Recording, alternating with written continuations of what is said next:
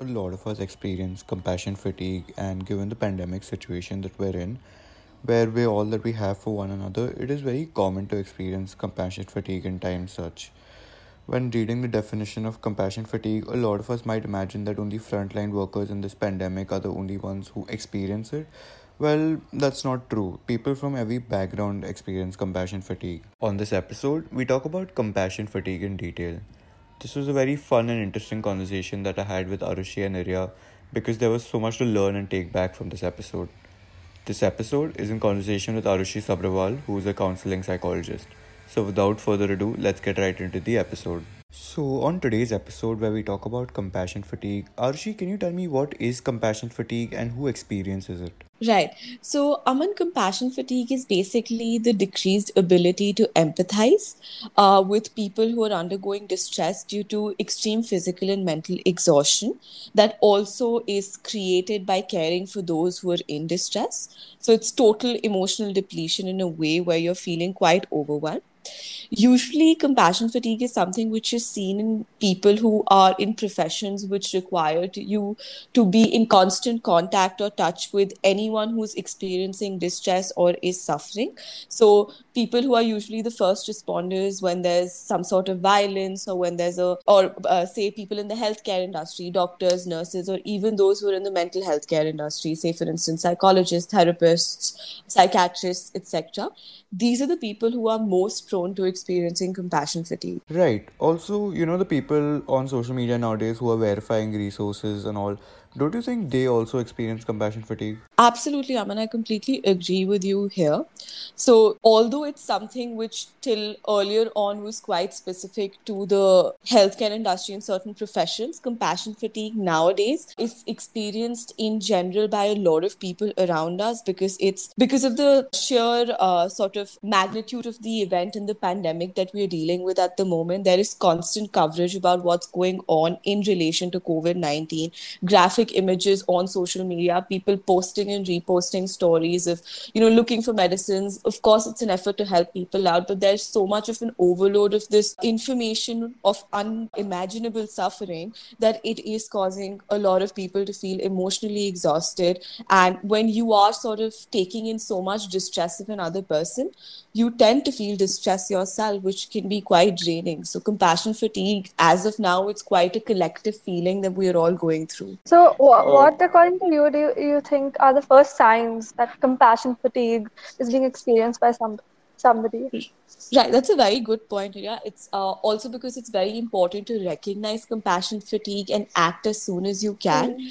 I think the first signs would be irritability, low mood, feeling very stressed and disconnected in general. The feeling of feeling disoriented, not wanting to socialize, not wanting to talk to people you usually would. Lack of productivity is quite common, feeling lethargic, inability to sleep, or, just not feeling motivated enough, changes in appetite as well. Just a general detachment and a feeling of contempt, sometimes directed to yourself also, could be a few signs of compassion fatigue. Right. So, Arushi, how would you deal with compassion fatigue? Like, is there a way to get over it? There are, of course, ways to deal with compassion fatigue. And first and foremost, as I mentioned, would be to recognize the signs of it. Only when you know that something is a problem would you be motivated enough and would feel encouraged enough to work towards resolving it. So recognize the signs definitely.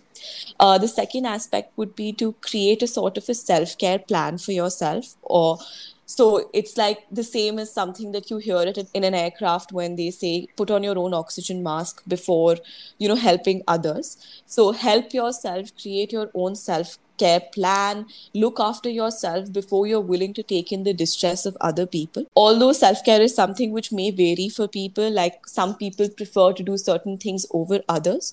What I'd recommend are the big 5 steps to self-care. So the big 5 include getting adequate sleep, getting adequate nutrition, introducing some sort of physical activity, relaxation practice, which could be meditation or mindfulness, and also keeping connected socially, which I know right now is quite challenging. But even if it means using virtual tools to do that, keeping connected is very, very important. Another point I'd like to make here is checking in with yourself. A regular check-in at the end of the day or when you start your day becomes extremely crucial during a time where we're battling with a lot of negative emotions in general. So a simple question as to like, how am I feeling today, can go a long way for you to stay connected with yourself. To elaborate on this, it is also something that can be done in the form of journaling, which helps you understand your thoughts and feelings a bit better and also gives you an outlet in a time where you may feel like there's a lot going on within you. Another point I'd like to mention here is be aware of how much bad news affects you and what are your boundaries in terms of consuming it. So, this is something I've been seeing with a lot of my clients as well, that, people usually say that, my friends are doing so much and they're putting stories online on social media and helping out, and I'm not able to do that much. I'm probably not even able to read the news. Mm-hmm. It's all right. Be a little compassionate with yourself here, but because it's okay, everyone has a different bandwidth. It doesn't make you any less than someone else. So just be slightly easy on yourself. Set boundaries. If you feel talking about the pandemic, which is the general conversation happening around you, is something you're not comfortable with, communicate that to your friends and family. That if I'm calling you today or if I'm having a conversation, this is not something that I want to talk about because it impacts me. Or even in terms of social media usage and, reading the news, as much as it's important right now for us to be updated with what's happening around us, it's equally important to make sure that you're doing it within limits. So set certain time limits, like I'm going to only read the news for 30 minutes in the morning and that's about it. And I'm not going to consume any more information post that. So that really has to do again with how much you're willing to consume and how much can you take in. And lastly, if you do feel like you're seeing signs of compassion fatigue in yourself, don't be ashamed to talk about it. Seek out help, even if it's from a mental health professional. Talk to people about it around you. You'll realize that there are a lot of other people who are feeling exactly the same way as you are, and you'll find some sort of comfort in that. So I think that would be a few ways to deal with compassion fatigue. Yeah, I mean, I agree with you. Like, if you're not being able to do as much as your friends, like they are to help people in the pandemic, I think it's fine because, like, Absolutely. I don't think everyone has the mental capacity to, verify resources 24/7, and I think Exactly. that's fine. You can't really shame them for it, or you can't really put them down Yeah. and just be like, what are you doing anyway? You're just sitting at home, why don't you just verify resources? I think that's Exactly. wrong. From what you said, I get another point on how you can sort of deal with compassion fatigue. It's also about increasing compassion satisfaction, Uh-huh. which is sort of the joy you get out of helping people who are in distress. Mhm. But when I say this, I also mean that there are different ways of feeling compassion satisfaction. Like you said, there are some people who can sit online and verify resources, and that's absolutely great. But that's not the only way to help during the pandemic. If Yeah. you do find yourself feeling helpless and feeling like you can't control anything around you and would like to contribute, but that is too much for you, even helping out at home, like, a lot of people don't have help at home right now. So Hmm. helping out with daily chores at home or helping out your parents, just calling your friends and checking up on them Hmm. is also very useful and can help you associate that with compassion satisfaction. Yeah. I mean, I don't know if they're helping at home. I have six helpers. So maybe not. But yeah, I mean, even recently, I was talking to my friends, and all of them are verifying COVID resources, and they asked me to do it, and I said no because I am busy and I don't really have the time to, verify COVID resources. And they're like, Right. oh no, no, this is more important. What you're doing is probably not as important, and I don't think they get to judge the degree of Absolutely. importance of Absolutely. what is more important to me. So Exactly. yeah, I think that's why social media gets toxic, in my opinion. Definitely. That's why I'm recommending a social media break to most of my clients. Yeah, Uh, honestly, yeah. it's just it's very tough. I feel like deleting it, but I can't. So Right. So, Arushi, at which point in the pandemic is compassion fatigue going to peak according to you? Right. So I believe compassion fatigue is a very personal and subjective experience. It's not something that, if you're talking about it in terms of intensity of the fatigue, it's not something that we can quantify. However, it is also important to recognize that, particularly for the frontline workers, the month of April, if we look at how the condition in India was, compassion fatigue was at its highest considering the unmanageable amount of cases that they were witnessing on a daily.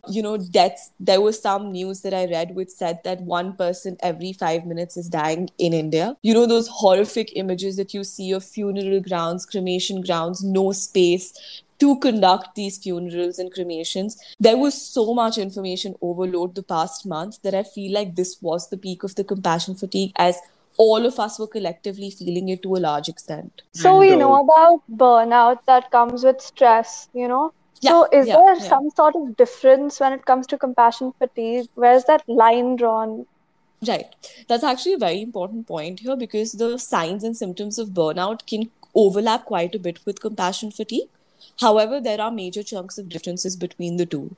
So, in the beginning of the podcast, I think we already defined what compassion fatigue was. But if we talk about burnout, it's literally being burnt out because your individual resources are in conflict with the organizational demands. Simply when you don't have enough resources to meet the demands that your workplace may be putting on you, that's when you start feeling burnt out. Like I said, symptoms of the two can vary, but burnout is something which is more chronic and generalized. So by chronic and generalized, I mean that it will develop over a longer period of time. It won't just suddenly emerge. So it develops gradually, is there for a longer period of time, and it's more generalized to, your entire workplace, your productivity, all of that. So like you may not feel as satisfied as you did in your job earlier. You may not be able to perform, feelings of contempt towards yourself, feeling like you're not doing enough. Whereas compassion fatigue is something which has a sudden onset. It's more acute, and it's associated more with just the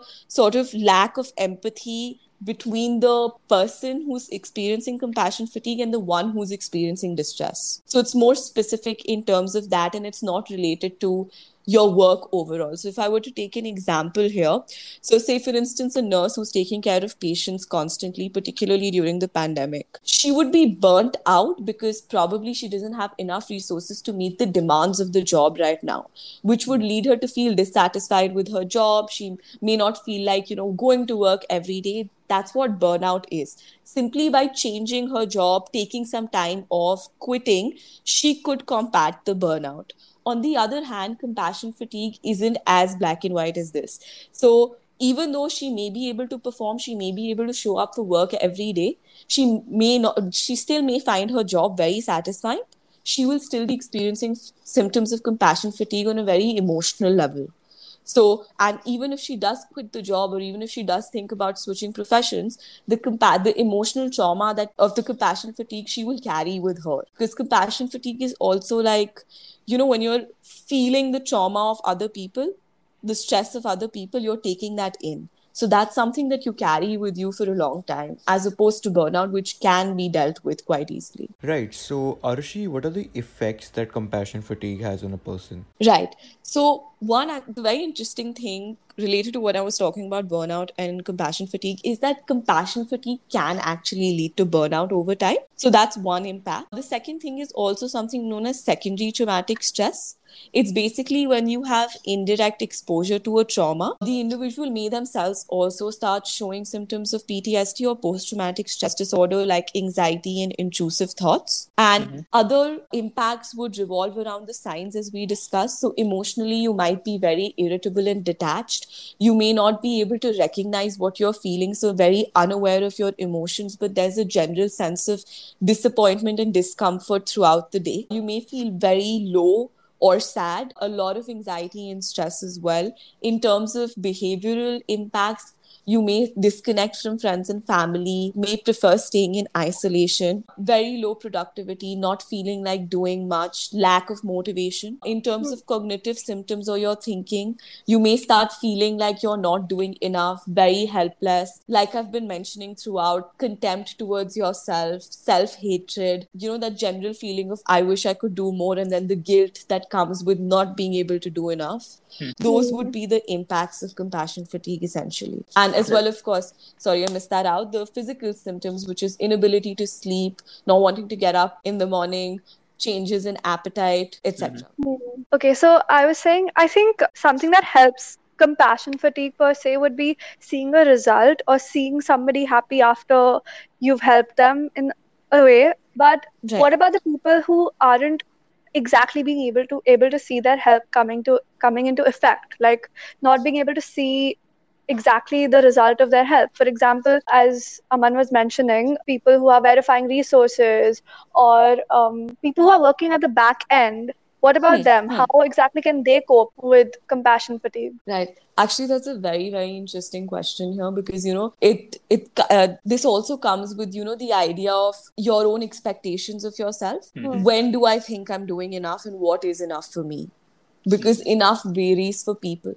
So I think right now the most important thing to feel that compassion, satisfaction, or the joy in helping people is just knowing that no matter what you're doing, you're contributing in some way or the other. Lowering your expectations a little. We all can't, like we discussed already, we all can't be verifying resources, but the little that you're contributing is a lot right now. So I think that'll be the most important thing to do, is just be slightly easy on yourself. There's compassion fatigue, and then there's also compassion towards yourself. Start practicing self-compassion, because it's very important that you're a little sort of sensitive towards your own needs and emotions also right now. And in a time when you're helping someone else make sense of their distress, you're also making sense of a very strange sort of reality for yourselves. So keep that in mind, that you're doing as much as you can while also being there for yourself. That reminder is very important. Yeah, I agree with you. Like it always depends on the expectation you set for yourself. Like if you set the bar too high, you're never going to be satisfied. Exactly. Yeah. So yeah, and also you spoke about the ways to deal with compassion fatigue would be probably reaching out to a friend. So why would you say it's important to stick together and sort of overcome compassion fatigue? Right. The reason I would say that it's important to stick together is because it is a collective ordeal. It is something that we're all going through together at one time. So each of us, we are right now is a time where we understand each other better than any other time. The more we talk about it, the more we create conversation about it, the more we recognize that there are others who are in this with us. And that would give us some sort of comfort that, well, I'm not the only one who's experiencing this, and there are others who understand me. And then that collective sense of understanding is something that'll take us a long way. So that's the first and foremost reason that we all need to stick together right now. I think that's really important, because another thing is people might feel like it's negative to say that I'm tired of helping, or I'm just drained out completely due to helping people, or because of all this everything going on around me. And I think people need to understand that it's okay to be tired of it. Yeah, absolutely. It's okay to take a break, it's okay to be tired, and it's okay to not be okay.